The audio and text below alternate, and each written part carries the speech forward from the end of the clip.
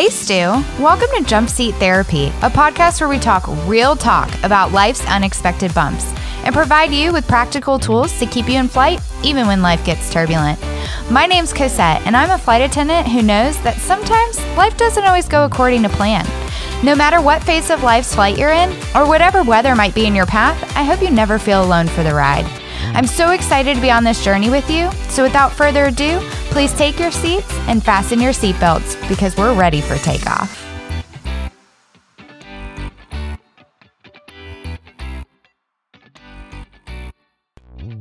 Hey girl, welcome. I'm so excited that you're here as always, but a little bit more excited today because it's episode 10.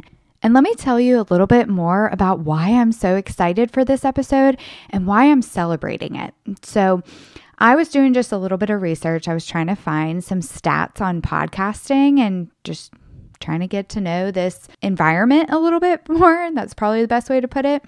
And I came across this survey from 2022 that stated that only 29% of podcasters are women. Like, what? And then I came across another statistic that said 90% of podcasts don't even get past episode number 3.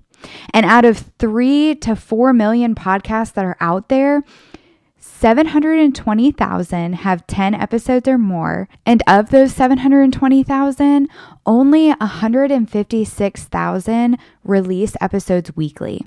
So I am celebrating. I know it's only episode 10, but we're just getting started. And just like I encourage all of you, let's celebrate the wins, no matter how big or how small.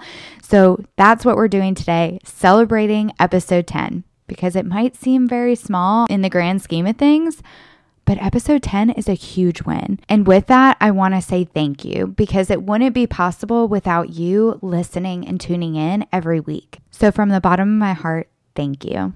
I'm just so grateful that you're here. Now for today's episode, I really want to dive into the topic of waiting, or that waiting season. And I bring this topic up because this past week, I got to watch my brother-in-law and my sister go through probably one of the hardest waiting periods in their career. And just for a little bit of context, they're both in the medical field. And if you know of anyone, or if you are in the medical field yourself, you know how hard it is to wait for match day.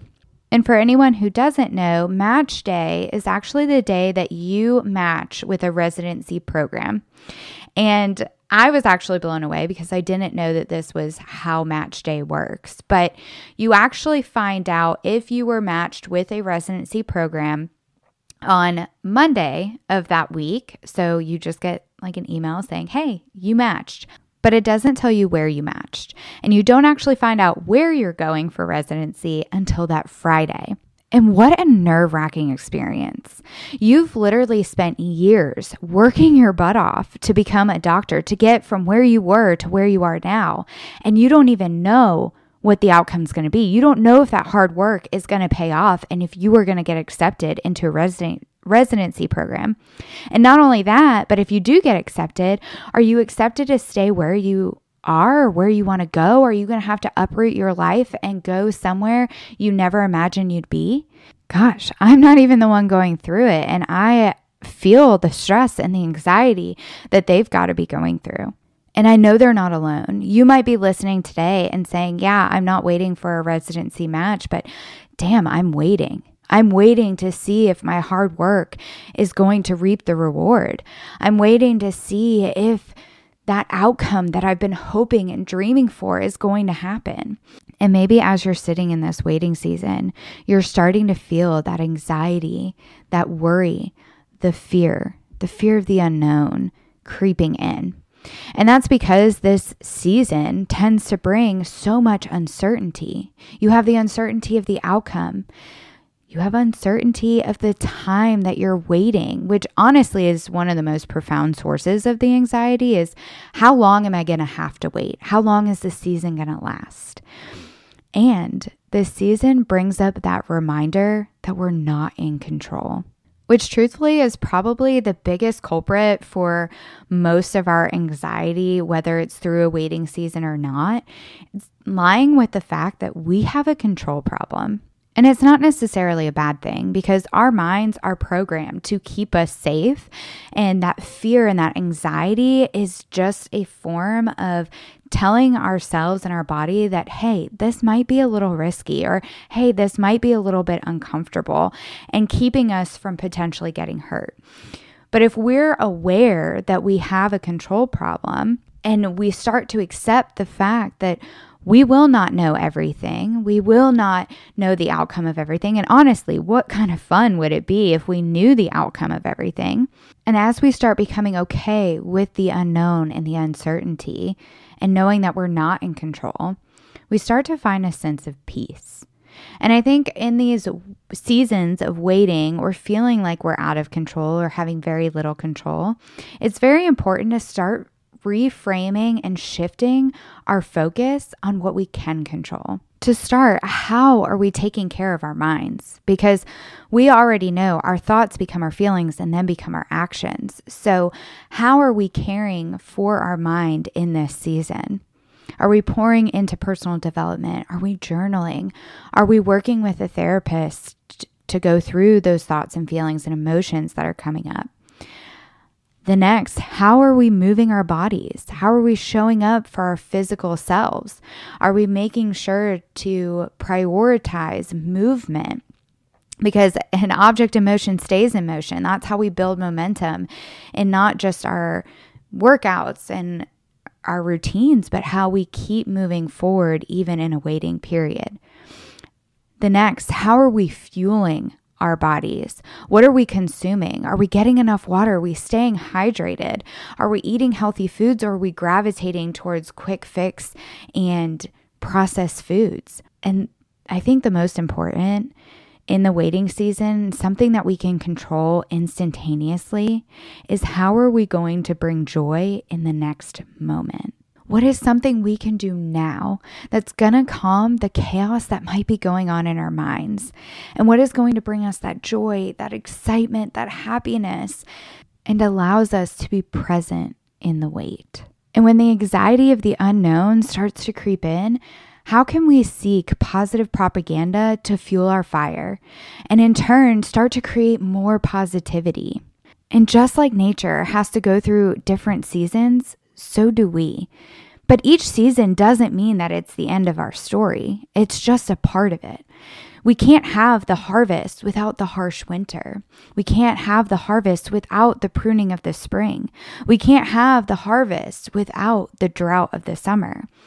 So why would we wish away a season that is so necessary for us to grow? And what if the season of waiting is actually a season of self-improvement? And what if this gap of where we are now and where we want to go is actually our qualification period? And if it is our qualification period, maybe it means that we just need to lean in a little bit more, even if we don't know how it's all going to work out at the end. Maybe it means that we need to start falling in love with the process. Because like I've said before, the outcome is never a guarantee, but the process always is. And I truly believe that when things finally start happening for us, it's going to be like a rush of greatness, a flood of understanding that the hard work and the wait were all part of getting you to where you want to go. But if it is this season of self-improvement and growth and qualification, how do we make sure that we're not wasting the wait? And I think a lot of that starts by first acknowledging what feelings might be coming up during this season and start really speaking our truth. And it continues by leaning into the process, leaning into the unknown, leaning into your support, finding ways that makes it easier to withstand the wait. And I think a huge part of this is embracing our vulnerability. And when I say vulnerability, I don't necessarily mean sharing all the nitty gritty and all the emotions. That is being vulnerable. But I think the biggest, most important way of actually showing your true vulnerability is asking for help.